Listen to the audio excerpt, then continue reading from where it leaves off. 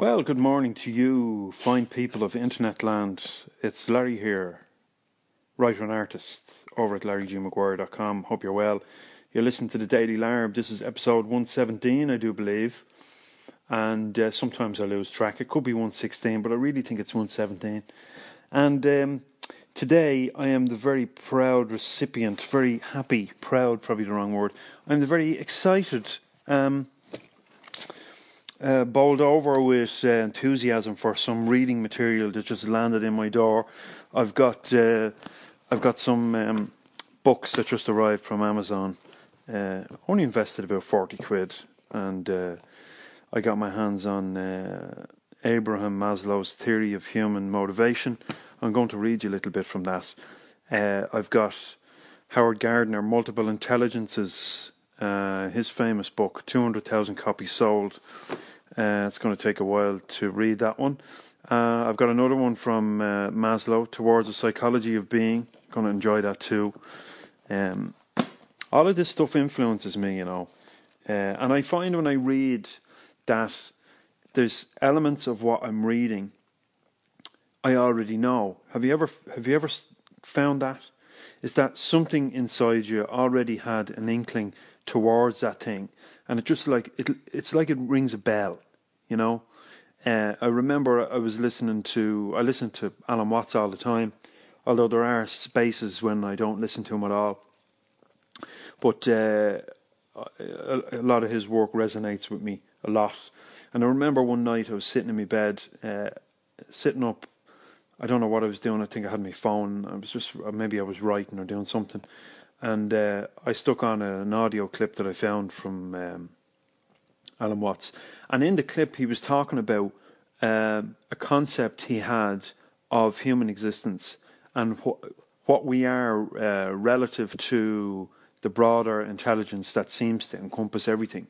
And he used the analogy of a light source and taking a spherical object with pinholes in it, a dark spherical object with pinholes that only allowed the light to escape through the pinholes. He asked us to visualize that spherical object being placed down over the light source and the light protruding out through each pinhole and casting itself onto the surface of the room. And I was blown away because only a couple of weeks earlier I had come up with the same notion. I was playing with my kids' planetarium. You can buy it in toy stores or whatever. I can't remember who made it. Maybe it's National Geographic made it. I can't remember. That doesn't matter. But I had this toy that I bought the kids, and it had a light source in the middle of it and a little motor. And you took this dark ball which had the constellations mapped out on it. It was a black ball, but the constellations were clear, transparent. So when you took this ball with a little slot in the bottom and you placed it over the light source, the little motor turned the whole thing and cast out the constellations onto the ceiling in the room. And I said, fuck, that's exactly what we are, you know. It's like we're we're aspects of the same source, you know. Anyway, so that's what it's like, you know, when you read, when I read stuff, I'm like, wow, that's cool. That kind of connects things, you know. You've got these maybe separated ideas and you read a book by somebody else and all of a sudden things start to fit together. So that's why I like books, especially non-fiction stuff, you know. So that's Maslow's yoke. I've a real lean towards Richard Feynman, the scientist, the physicist. So I picked up his book. Well, it's actually by someone else. Who wrote this? Surely you're joking, Mr. Feynman. Adventures of a Curious Character. Richard Feynman. No, but someone else wrote this. I know maybe it was ghostwritten or something, I'm not sure. Ralph Layton. Richard Feynman was the most famous physicist in the world, well, maybe. Didn't died there last week. Only an infinitesimal part of the general population could properly understand his mathematical physics, but his outgoing and sunny personality, his gift for exposition, his habit of playing the bongo drums, and his testimony to the Presidential Commission on the Challenger space shuttle disaster turned him into a celebrity. Richard Feynman died in 1988 after a long illness. In its obituary, the New York Times described him as arguably the most brilliant, iconoclastic and influential of the post-war generation theoretical physicist. But he was fun to listen to. He still is if you catch his stuff on YouTube. So that's that book. And then here's one I've been planning to get my hands on for a while. It's Meditations by Marcus Aurelius. And he wrote this in his tent, I believe, at various stages in his life. While Rome were warmongering across Europe. So that's that one. That's what I believe. I could be way wrong. But that's the story. Got them in the post this morning, and I obviously won't be able to read them all at once. But the first one I'm going to read, because it's quite small. It's actually a paper written by Abraham Maslow. His theory of human motivation. Maslow's of needs, hierarchy of needs, and he has on the top self-actualization. So I'm going to read this. I'm going to give you a little bit from it too. So I'm going to read you a little piece now from Abraham Maslow's Toward the Psychology of Being, and I think this first few paragraphs of the preface to the book interests me a lot, because it kind of plugs into my own thoughts on people's notions of selfishness and altruism and what makes a good human being, and perhaps cultural and societal and religious notions that we must give of ourselves to be valuable. And I know in the business world, certainly in a lot of commentary online, you'll read about, in order for you to build a business, etc., that you need to give people what they want, and that you've got to ask them what they want, and you have to provide value, and all this, as if those things could come first, But there's something more fundamental that must come first. This is what the Artist's Manifesto talks about. It talks about putting yourself first and putting your work first, your art first, and not listen to what other people say you should do, So I'm going to read this for you, and this is relevant, you know what I mean? And I should say as well that,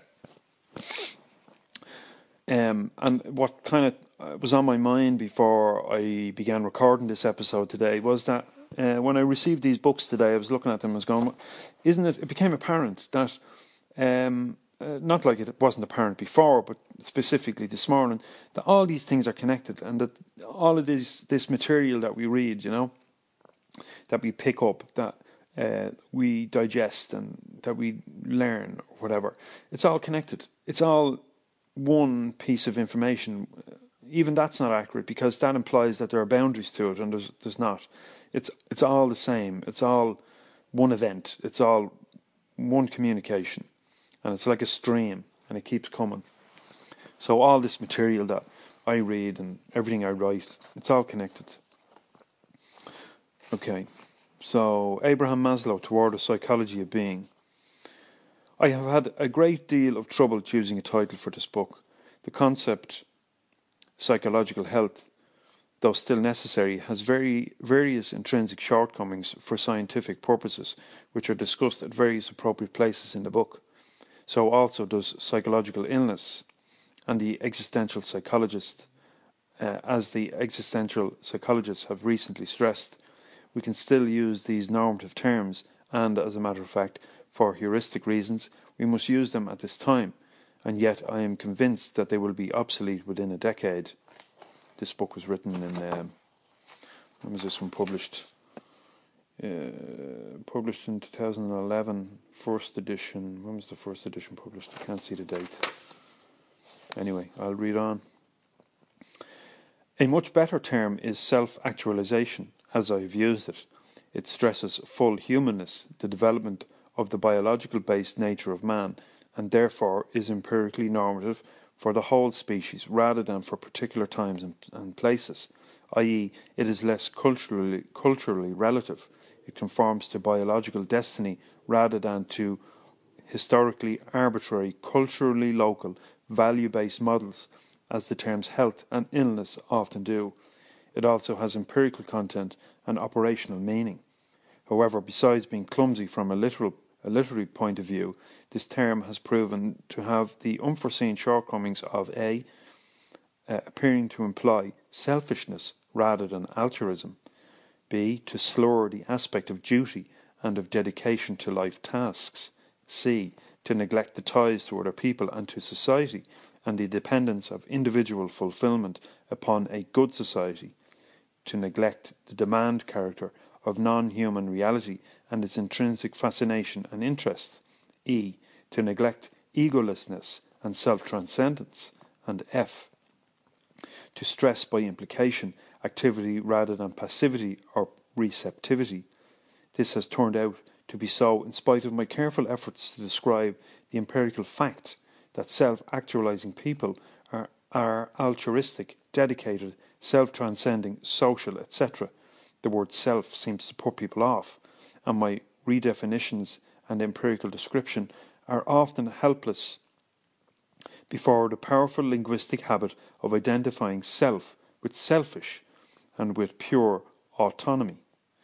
Also, I have found, to my dismay, that some intelligent and capable psychologists persist in treating my empirical description of the characteristics of self-actualizing people as if I had arbitrarily invented these characteristics instead of discovering them. Full humanness seems to me to avoid some of these misunderstandings, and also human diminution, pardon me, or stunting serves as a better substitute for illness, and even perhaps also for neurosis, psychosis, and psychopathy. At least these terms are more useful for general psychological and social theory, if not for psychotherapeutic practice.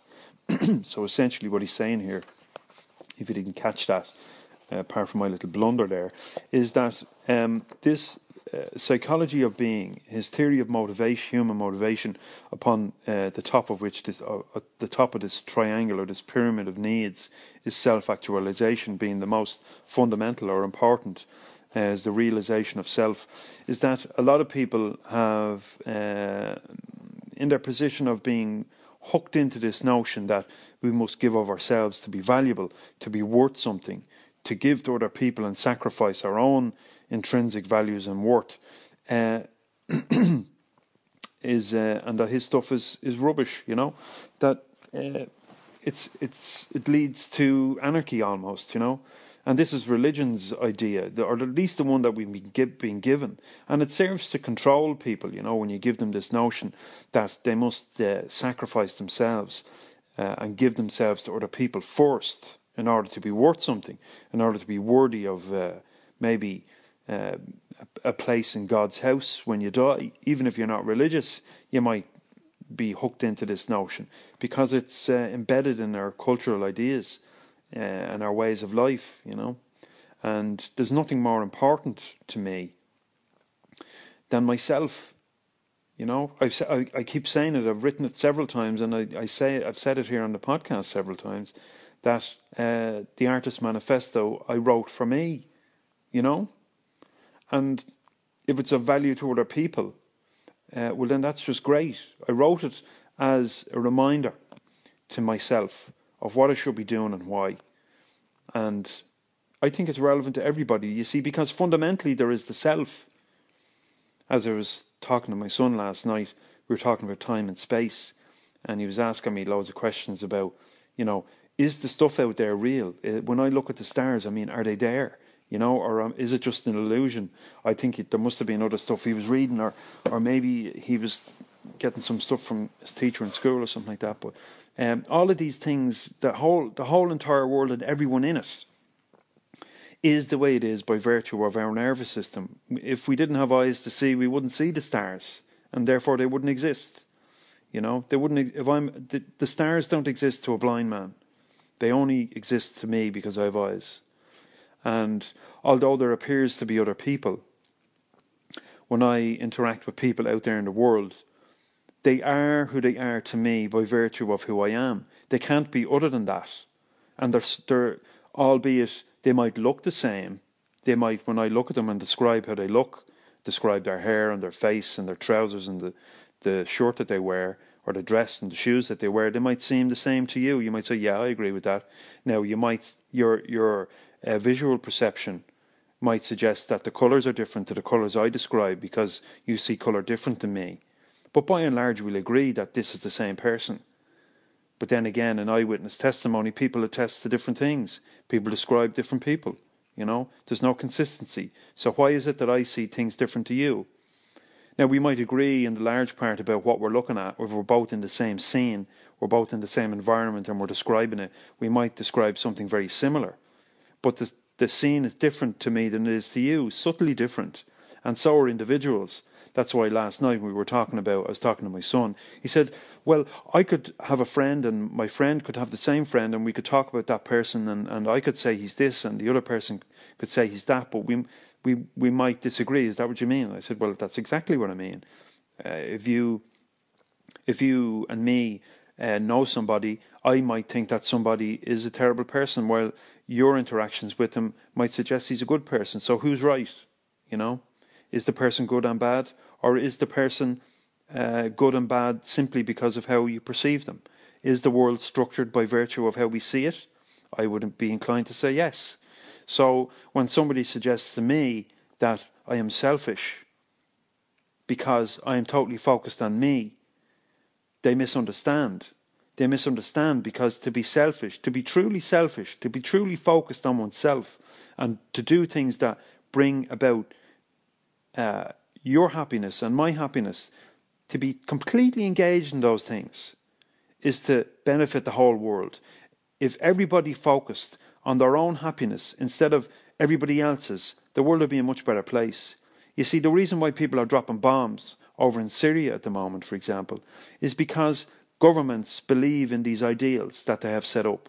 They believe that in order to bring about happiness and contentment and to be right, and to be proper, and to build a proper society, that they must inflict pain and hurt on other people. It's a necessary evil, And this is a screwed up notion.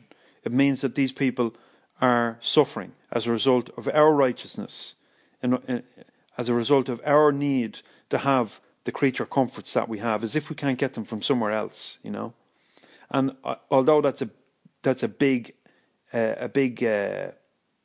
example and an emotive example, if you look at your life at a micro level, you'll see the same things playing out.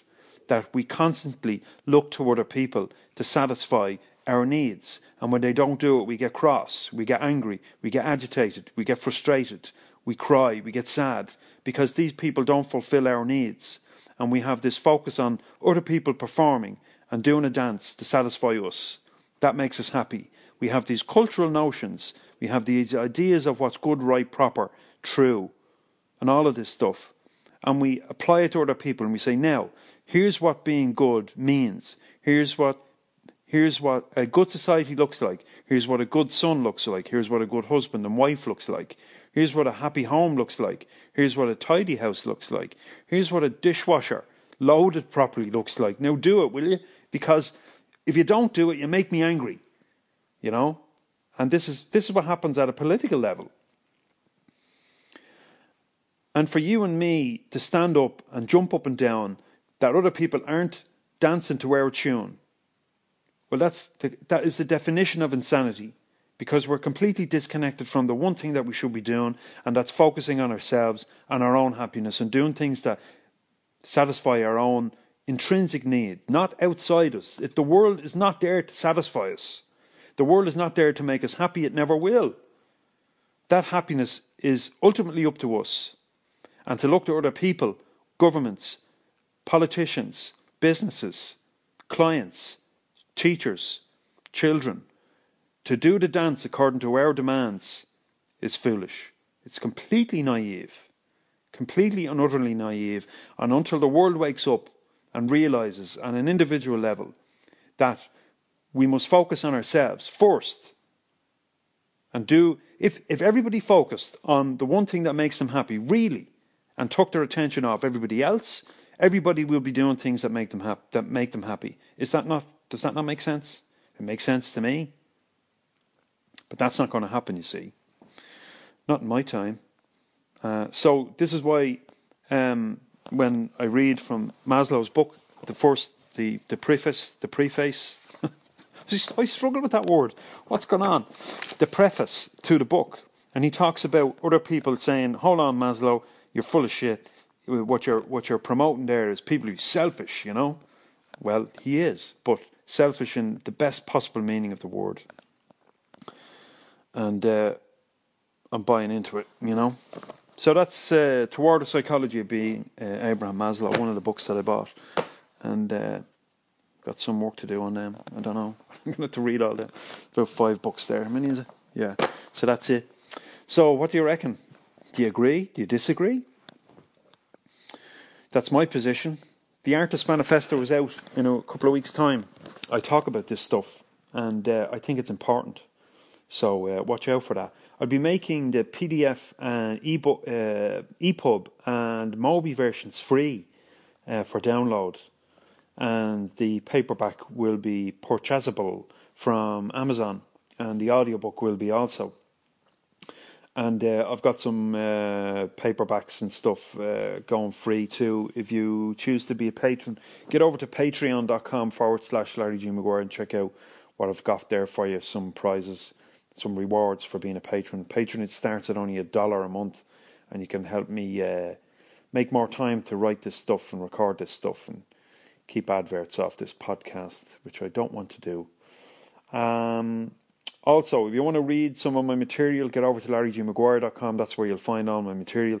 And I'll be looking forward to seeing you there. So that's it for this episode of the Daily Larb. Thanks for listening in. I hope you have a good day. I'm getting out to screw some screws in the walls and pull some cables in and do other stuff. Stuff that pays the bills for now. So that's it. Keep your eye out for the Artist Manifesto. It's coming up in a couple of weeks. Okay, all the best for now. Take care. Bye-bye.